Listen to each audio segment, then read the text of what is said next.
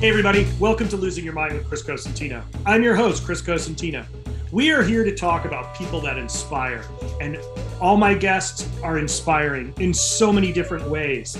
And I'm really looking forward to digging deep into how they got to where they are, to the top of their game, how hard they've worked, how much they've given up, and how they're giving back. So without further ado, here's our next guest. Hey everybody, welcome to the newest episode of Losing Your Mind with Chris Cosentino. I am here with Anthony Mangieri, who, for those of you who don't know, I would like to say is the pizza king of New York. When he was here with Una Pizza Napolitana in San Francisco, the day he announced he was leaving, I think I sat in the corner and cried, tried to buy his pizza oven to take home and put in my backyard, but I couldn't figure out how to get it through the back door. Anthony, it's good to see you, man. What's going on? Thanks, man. Thank you. Just moving along, hanging. Hanging? Yeah. So you are in the Lower East Side. Yes. And, you know, I've been following you've been doing a little remodeling. I see some really beautiful images on the back, images you've been putting up. There's a very unique thing about yourself that I don't know if everybody knows as I do. You are a hand-built bike fanatic. Just like I am. You like really boutique hand-built bicycles. Yes. Yeah, I do. I mean, biking is probably the most important thing in my life besides like my daughter. I would say my order of things goes my daughter, making pizza, and then biking. Running the business and all that stuff is after that. Making the pizza, though, is more important than biking, but not by much. Only because I need to, at some points in my life, I would say I kind of almost started to think biking was more important, but then I had to like check myself and be like, hold on a second, like I got to put it into the pizza first because that's what pays for the bikes and the love and the trips and the freedom. And also I realized that I kind of suck at biking in the big picture of things and I'm never going to get paid for it. So, you got to kind of play to your strong suit. It's true. Let's be honest. You're fucking fast, dude. Just admit it. It's okay. You're right. I'm not fast anymore. I'm getting old, man. I just turned 50 and, like, behind. I'm really close. Yeah, I know, it's just like, no, I mean, I'm grateful that I can still ride. I run a lot too now as I've gotten older. And I feel like that kind of helps with the biking. It takes just to mix it up, but like, I'm not really fast anymore. I've kind of stopped single speeding. That's okay though. That everybody at some point, your body says, no more. You can't. Either your shoulders give out from yanking on the bike, or the knees give out from just torquing too hard. It eventually happens. It's sad though, like I never imagined, I never owned, I mean, when I was a little kid or whatever, but since I got like really, really seriously in love with mountain biking, which is, most of my life, I never rode a bike with gears. Never. I only mountain bikes. Cool. Well, that's the problem. You know how it happened is like when I was still living out there, I went down the Santa Cruz bikes and they have like that thing where you can lease, rent the bike for the day. And it's super cheap. And like, they know how to like get you hooked. You get the newest, most kick-ass bike, whichever model you want in your size. All you have to do is bring pedals. When you're done, you come back, they have like espresso, they give you a t-shirt. I went down there by myself, man, and I had never ridden a geared mountain bike in my life. And I only rode rigid. I didn't even ride with a front suspension fork. Like everywhere in America, everywhere I rode rigid single speed, 26 and then 29. I go down there. I think I got a tall boy. It was like the newest tall boy, like 4 years ago. And I go and I ride it out and I go up and ride Wilder Ranch. And I literally was like, holy crap. Like, what have I been missing? I can't believe this. What an idiot I am. And like, I was like, this is incredible. And ultimately I was like, this is fun.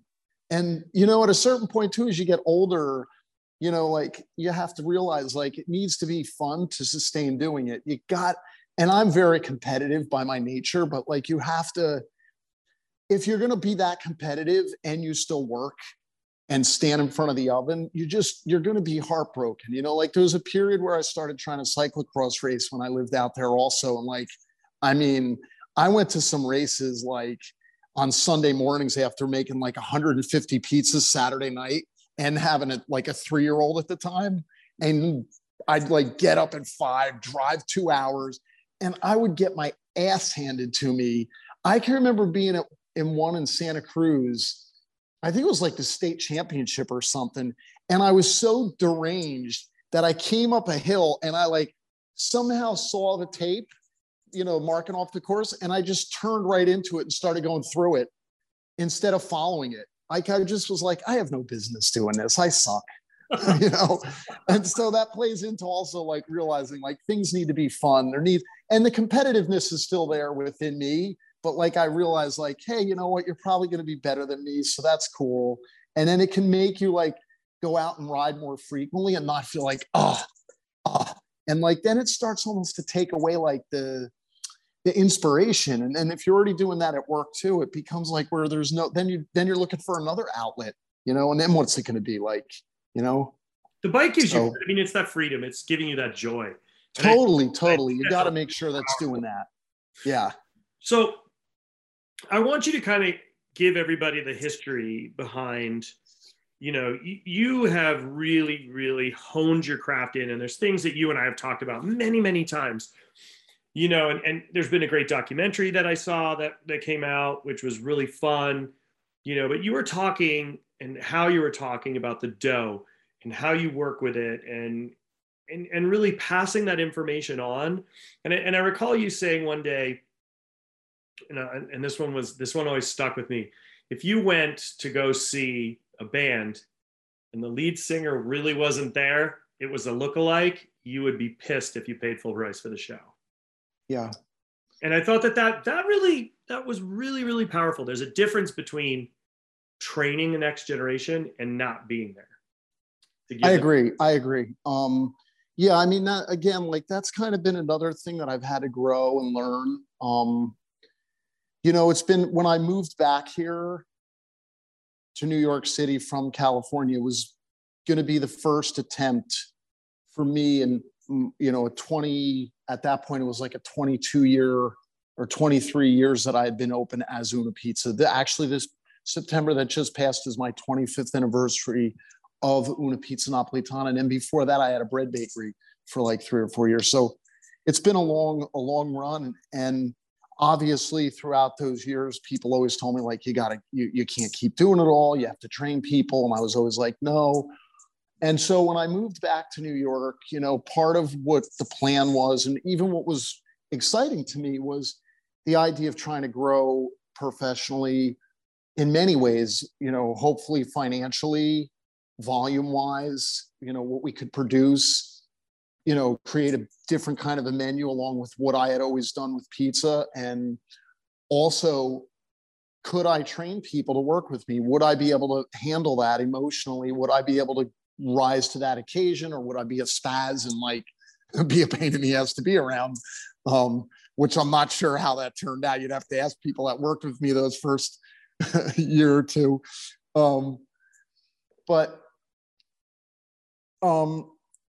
as I went through that, it was interesting because it was a period when we did that, and then it kind of reverted back to where I did everything myself.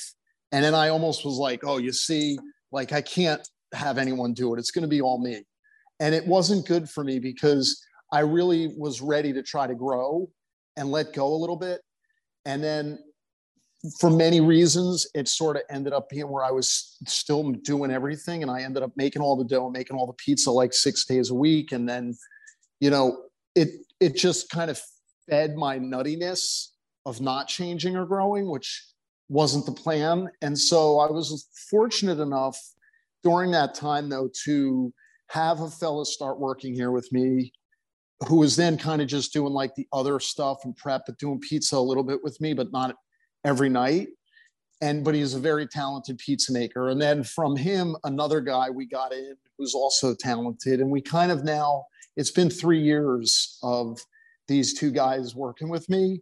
And it's, it's amazing, man. And it's been a different kind of a thing. Like I love them and I want to see them grow and have their own success and like open their own places down the road. And so it's different. I mean, I definitely would say that like I still am in the restaurant every night we're open. Occasionally, if something comes up or an obligation, maybe I'm not here the whole night. But you know, I do still believe that like, you know, if I'm not going to make every pizza, then I at least want to be here. I still to this day make all the dough myself. So even if I'm not making and opening every pizza and putting every pizza in the oven, I've made the dough that morning. So I'm still doing that.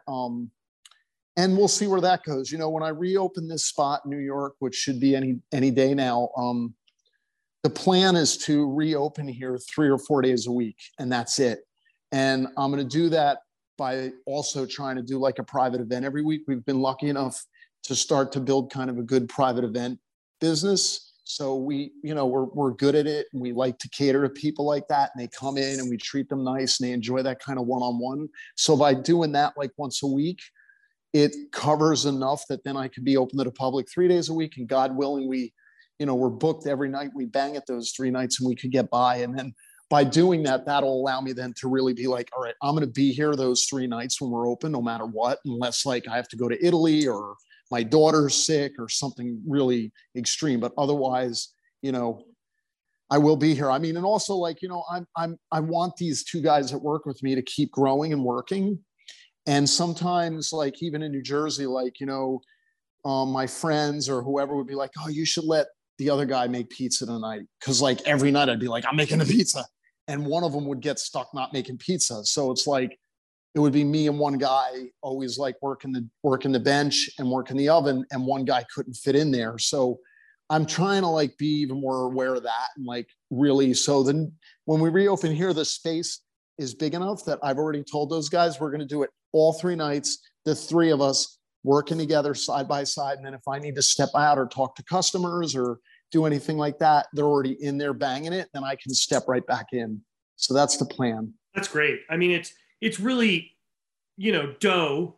I mean, let's talk about dough. And I mean, everybody's talking about right now, like pizzas.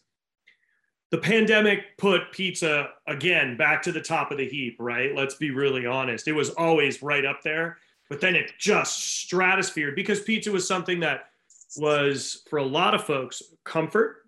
It was easy to take away. So businesses that were producing beautiful pies were doing really well. And then now Modernist Cuisine just came out with this monster library of talking about how it works, the different styles, different origins. You know, I've yet to see it. I can't wait to see it because, you know, where I grew up, we had tomato pie, which is only in 2 areas, right? It's in Utica and it's in Rhode Island, and it's just like a slab. It's so different. And then you have traditional, and then you have what you're I mean, there's like, as you know, there's a million different ways to go down this path. So I want you to talk about dough to everybody and understand, like, it's a living organism, like, and that's why you're so particular about it. And it's so hard to train that feel, that touch, because I know that's what you're doing, because I've known you personally long enough to know you're like, yeah, I wrote in, like, when you were living here, I'm riding in at 6, I'm going to make the dough, I'm going to ride home, and then everything's all balled up for service tonight, but I prepped for tomorrow. Like, you had a system, you had a cycle that you were working. But I don't think people understand it is truly living, and it dies and it goes through a process. And I'd love it if you could talk a little bit about that. Yeah. I mean, gosh, like making dough is, you know, there's so many nuances to it, and every little thing that you do can make it a different product. It's crazy. It's truly an endless rabbit hole that you can go down. I mean, the variations, I mean, man, it's like you change the water temperature, it's different. You change, even the salt is different. Literally, if I use one particular variety of Sicilian sea salt over another, the dough is different, you know, and then the way you mix it, the type of mixer you use, the way you proof it, even the boxes that you put it in to raise once it's balled, you know. In the old days, they were wood, which would draw a lot of the moisture out of the bottom and would make it like a different kind of a product than the fiberglass ones or the plastic ones. The thicker, heavy fiberglass ones proof dough differently than the really thinner, kind of flexy plastic ones from Italy. Like, it's just, man, it's like endless, endless, endless. And yeah, I mean, it's amazing and it's magical. And like, I think that's really what's kept me interested. It's like the kind of thing like where, you know, it's like every day I come in, I make it, I pray for the best. I still don't know what the hell I'm doing. I'm trying to figure it out. And some days it's pretty good. Some days it's shitty. Some days it's good and then turns bad. Some days it's not so great and it gets better. And some days I want to blow my brains out and I'm just like, and then sometimes it's so good that I'm like, why can't it just be like this every day? What am I doing wrong that I can't just lock it in like this?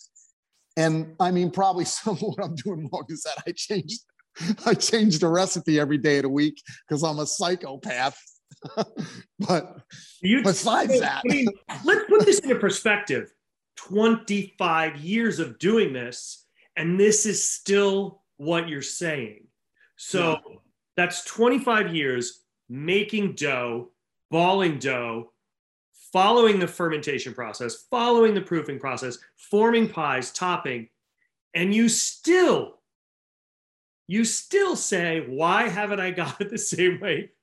One, because you play with it, because but you're not playing with the recipe because you're just playing with it. You're playing it because of the humidity levels, or you didn't have the certain salt that you normally make it with, and things change.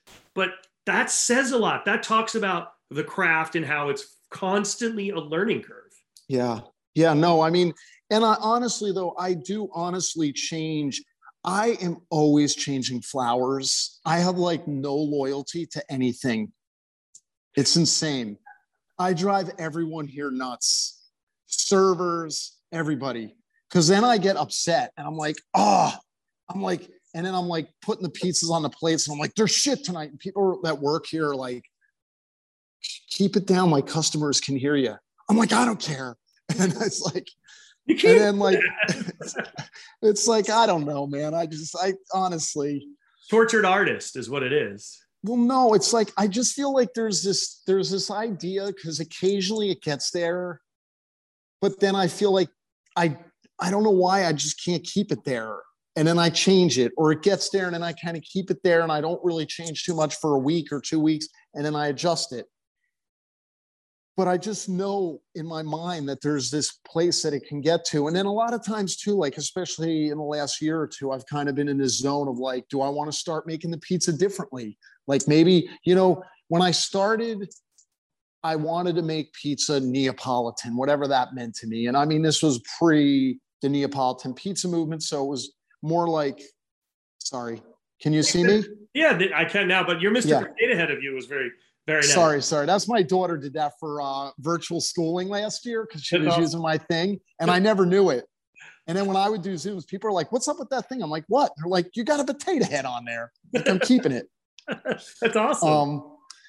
So, you know, I mean, yeah, I mean, the dough is like, it's just, I feel like when I started, I wanted it to be very what I considered like traditional Neapolitan pizza, whatever that was. And it was my, you know, ideas of reading books that I had read. And I used to read like every book that I could ever get my hands on. I was obsessed with Carol Field and her books when I was young. Oh my God. I loved her books, man. I'm so bummed I never met her. Really? Yeah.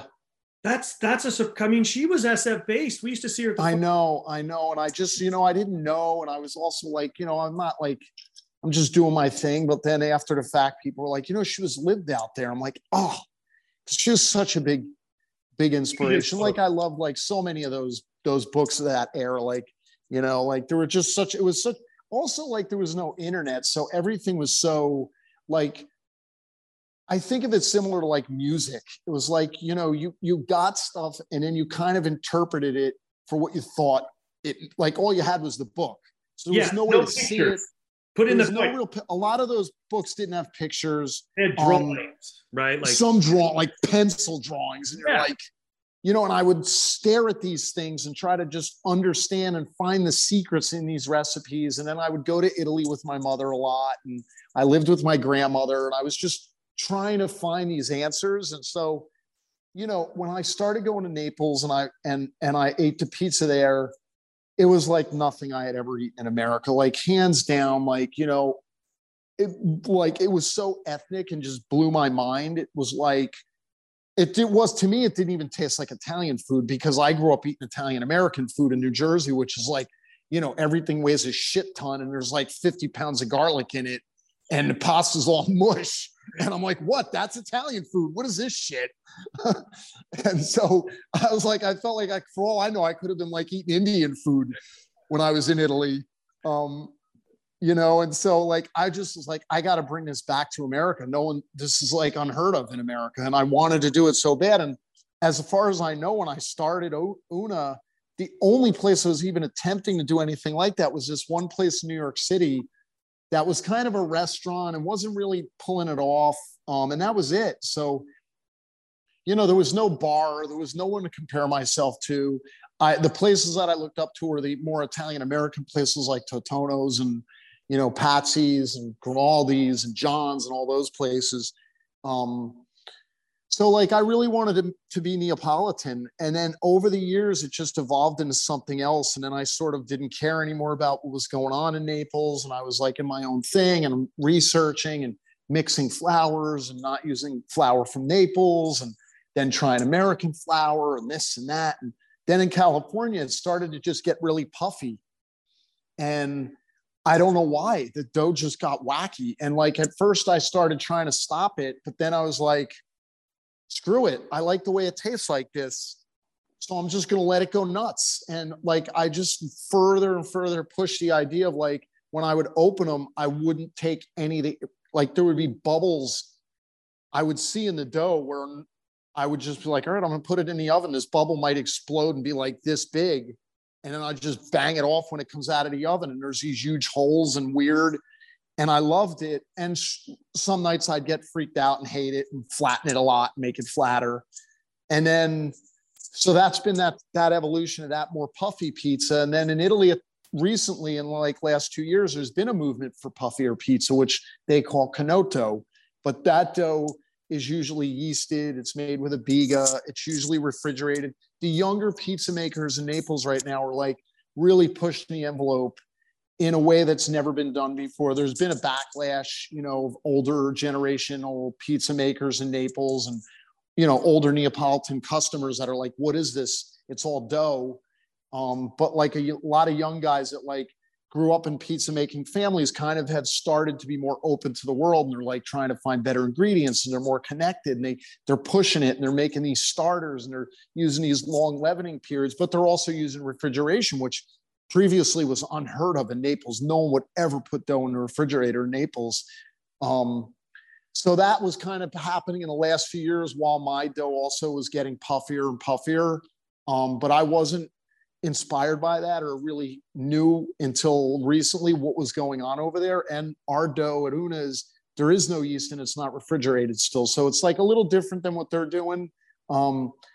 I love what's going on over there, but at the same time, like in the last like year, I've been constantly like, should I start making the pizza flatter?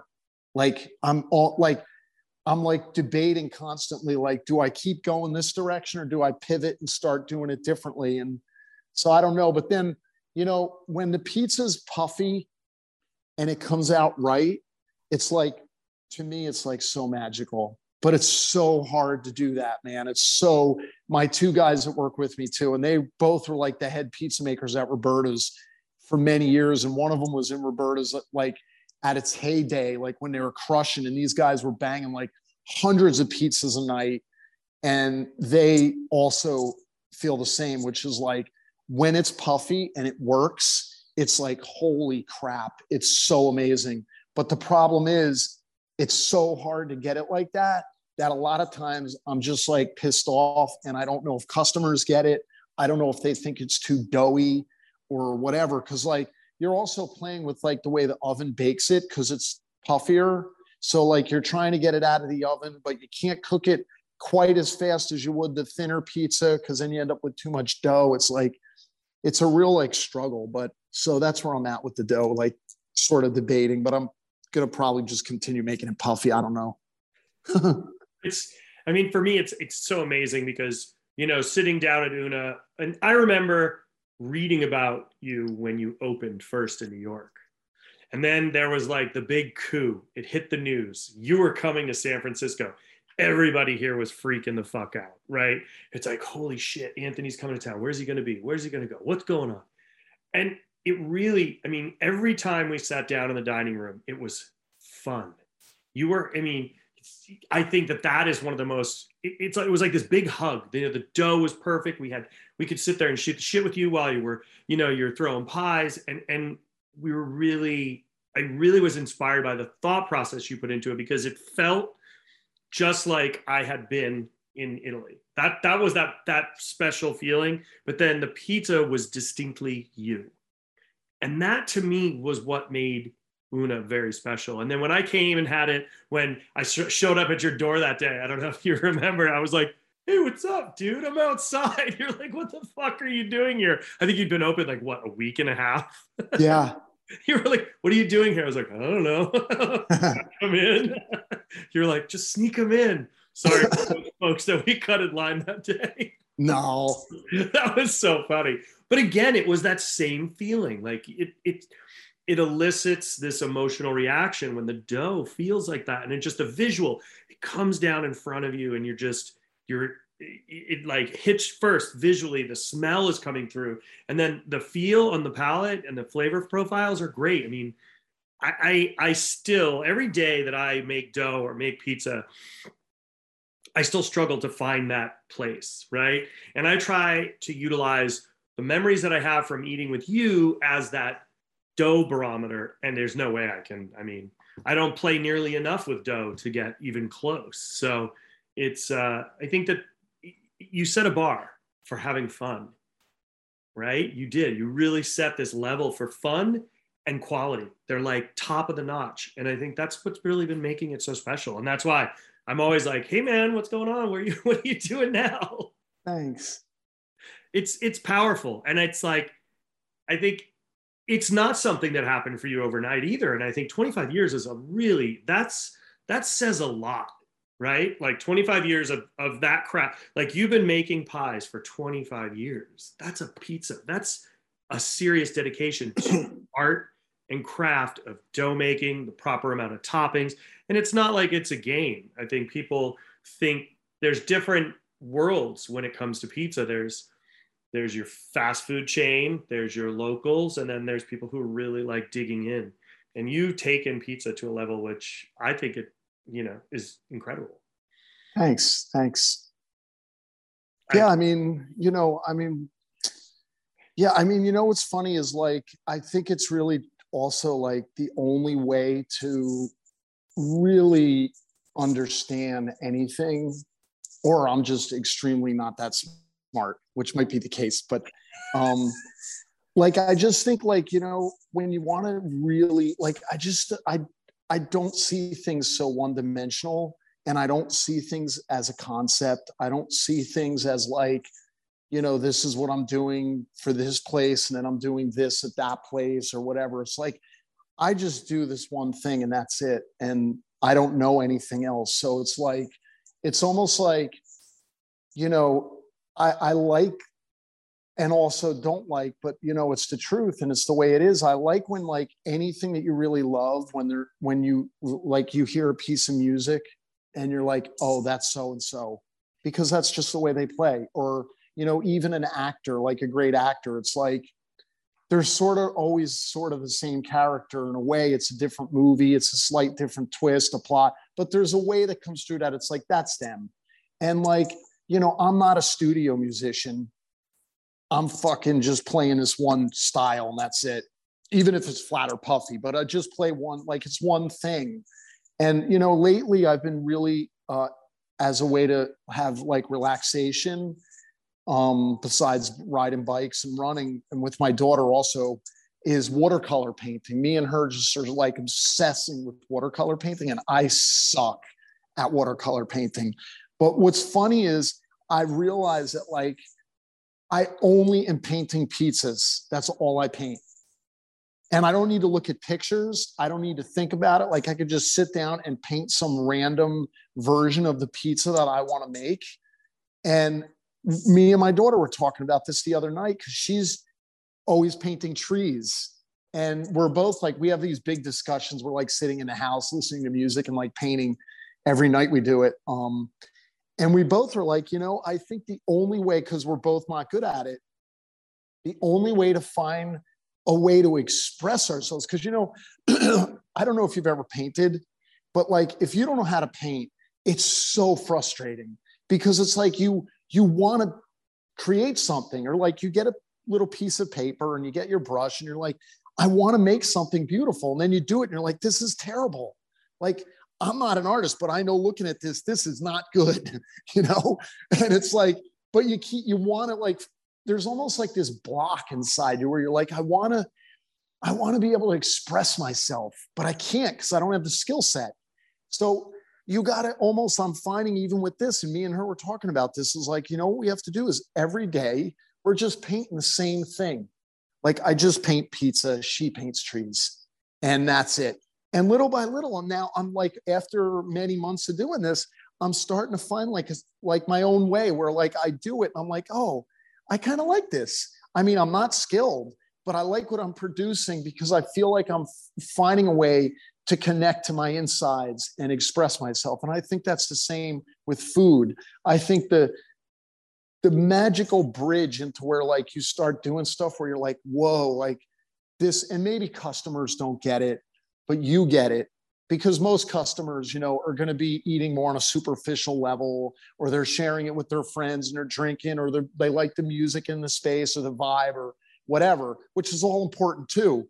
But like for the person creating it or making it, or for the few people that are like, really going to be like, oh, I think that magical bridge to where like you can get to something where you're like, yeah, like I'm speaking my soul now through this plate, is just to keep doing the same thing. Just be like, this is what I'm doing, because there's a lifetime and a world of nuances within that. Like there's so much that you can explore in like the most simple things that like, I think if you go further and further away from that, it's like you have to start compromising. You have to start being like, okay, well, somebody else will worry about that. Somebody will do this. I'll do this. And that's all great too. And I mean, that's all what we do too, because we all have to live and we have to pay bills and we have to like survive. And this is like, America and capitalism, and we need to like, we want to buy handmade bikes. But like, I'm just saying, like, I think like the more you can like go that way, but keep pulling back a little bit, it's this constant balance, this constant like struggle. Like, how do I grow and still focus on dough? How do I deal with all the stresses of day-to-day life and be a dad and be a friend and be a lover and be a biker and be this and be that, but then be a nut and worry about dough? How do I do this, this, and this and worry about dough? And it's this constant like kind of ebb and flow of like, how do you just not give away your internals, but still grow as a person and live your life and not be a total nut?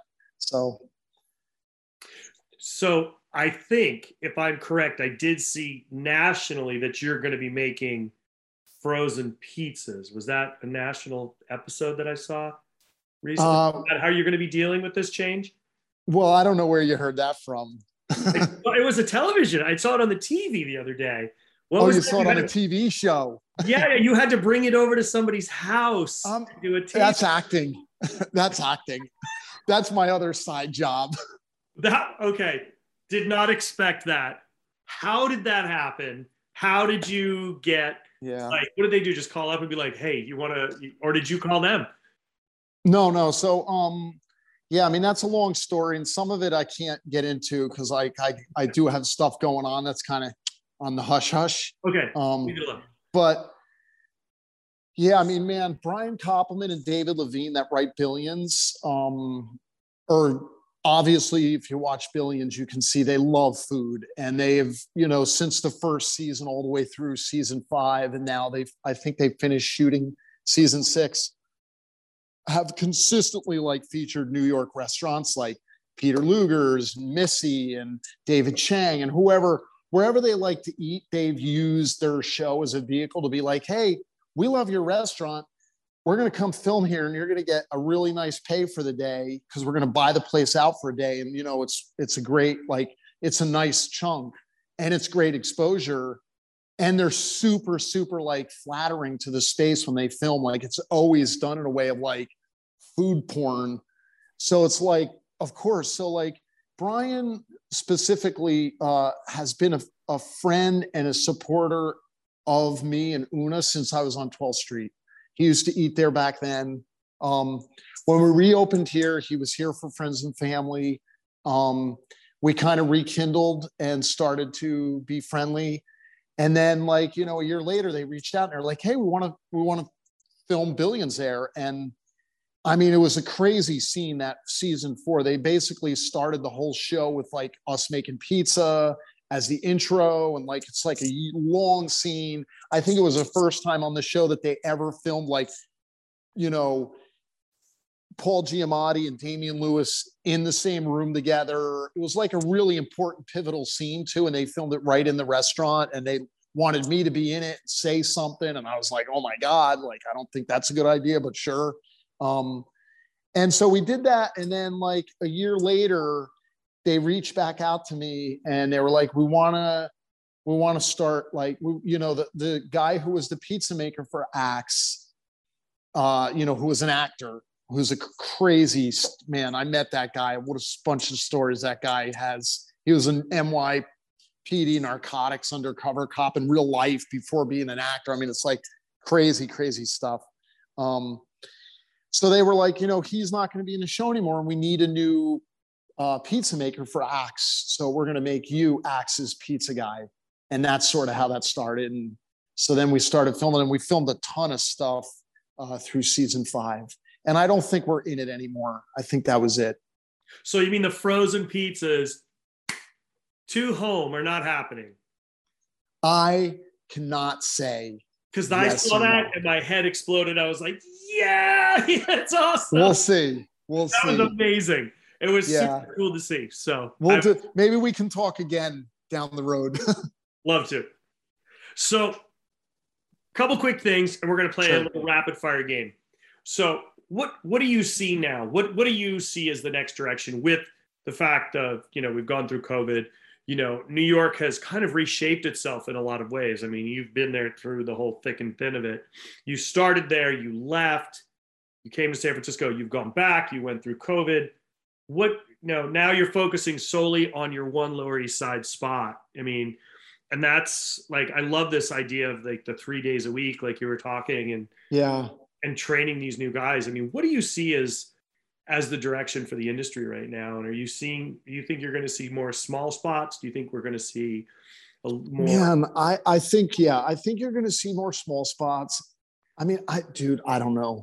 I mean, nothing that I've predicted or thought over the last year and a half has been, I have no idea. Like I think one thing and then something else happens. God, I don't know. I mean, obviously, you know, if you have money in the bank, now's the time you can kind of do whatever you want. I mean, spaces are a dime a dozen. Landlords are hurting. You can kind of dictate what you want and have the muscle for once, or at least temporarily. I mean, in New York, not so much, you know, it's still kind of like overpriced for your space. But yeah, it's hard to say. I mean, I don't know, like in New York, what's going to happen because the outside dining thing is kind of up in the air. I personally am on the fence about it too myself. Like, you know, there's a part of me where I'm glad that it saved people, but then another part of me is like, you know, people are getting double, triple their dining room space for no rent. And like, I'm paying a premium for my space and I don't have outside dining, but now like I can't park my car out there because you have your shit all over the street. And at night it turns into like a homeless shelter and a urinal. So yeah, I'm kind of up in the air about it. Yeah, it's like I don't know what's right or wrong with it. I don't want to hurt people. I get that people like need it, but like there's some people that like have like, you know, this huge sprawling outside space and have almost no inside dining pre-COVID, and it's like now they got like a 50-seat restaurant for no rent charge.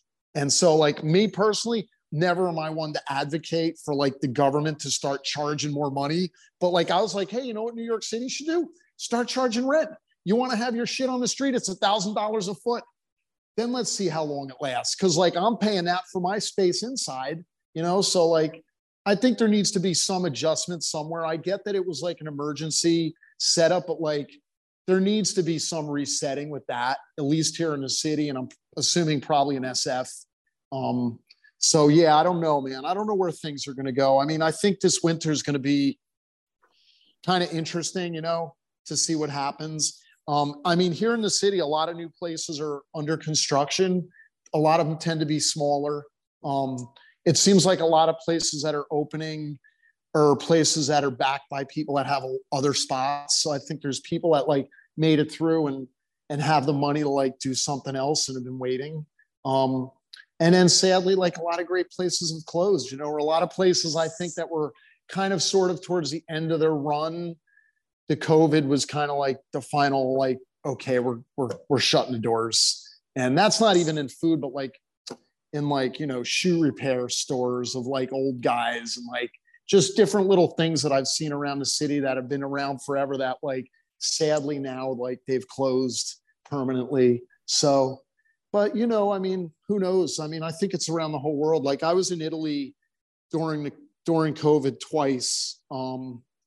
And a lot of places were killing it with outside dining there, like doing really great. So I don't know. One day to yeah, it's tough to say. Yeah. All right. So we're going to do rapid fire question. No answers wrong. Okay. Ready? Okay. Coffee or tea? Coffee. An espresso drink or drip? Espresso. Okay. Taco burrito? Burrito. Nigiri, sashimi? Sashimi. Sea urchin, caviar? Sea urchin. Pasta, noodles? Pasta. Dumplings, ravioli? Ravioli. I'm so predictable. Yeah, that was predictable. Red or white wine? I don't drink. See, even better answer. Hang on. Favorite junk food? Oh man. I can't think of anything. You will. Hot dog, hamburger? Hamburger. Ketchup, mustard? Mustard. Whole grain or Dijon? Whole grain. Beef or pork? Beef. Chicken or duck? Chicken. But I don't eat either one. No? But if I had to. Nah. I don't eat any birds. No? No. I don't know why. Everybody's like, why? I'm like, I don't know. Birds are crazy. I don't eat them. I don't like birds. I'm like, I'm not eating cool. them. I mean, they're cool. They do their thing. No, I don't know, man. I have a lot of theories and I live by them, and none of them make sense. That's okay. Yeah. Chocolate or fruit? Fruit. Favorite holiday? Christmas. It's a very Italian. It always is. And then Easter. Yeah. I mean, it's, Yeah. So it just makes it fun. Well, if people want to see your new menu, what's going on, when your new opening date is, your new hours, where can they find you? Well, we have our website. It's unapizza.com, and we have Instagram, which is, I think it's at Una Pizza Napolitana. And we try to keep that stuff current, and we post. We're gonna post up, as soon as we know our opening date here, which should be very soon. We'll do like a notification. We have like an email list that you can sign up for to get like first notification to get a resi. And we're going to be open when we do reopen here on the Lower East Side. We'll be open Thursday, Friday, and Saturday from 5:00 until sold out of fresh dough. And we also have, where I'm sitting now, we built this cool little VIP booth that you can get through resi as like kind of a cool little night experience, and you'll get like a couple fun little treats and some cool stuff if you want to hang out for the whole night in a restaurant and have your own little space. Nice. I can't wait. I can't wait to come back to New York and sit down and shoot shit and have some Thanks, fun. man. And you just recently did a collab with Richard Sachs. So if you want to people want to get some water bottles. Yeah. We still have the water bottles. Super fun. And Yep. Make sure you guys check out the merch. You can get yourself a nice toque for your head because it's getting cold out, and some hoodies. Yeah. And you got, actually, you're wearing the Una shirt right now. Yeah, and we just did this one we just redid.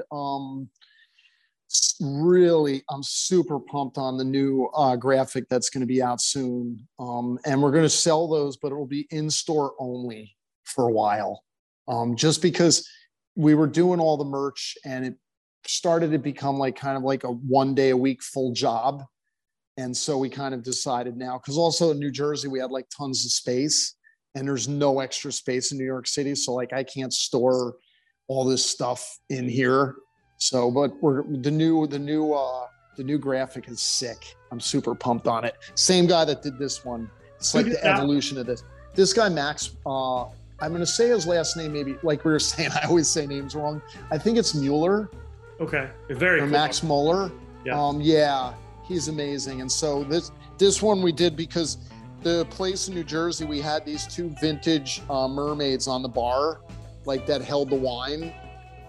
That were my friends. So we thought like, let's have the two mermaids. And now we've done an evolution of that with the reopening here. Awesome. Well, Anthony, thank you so much for taking time. I know you're busy. I know you gotta get cracking over there. So thanks, man. Thanks so much. Happy to have you, and look forward to trying some pie when you get those doors open. Thanks.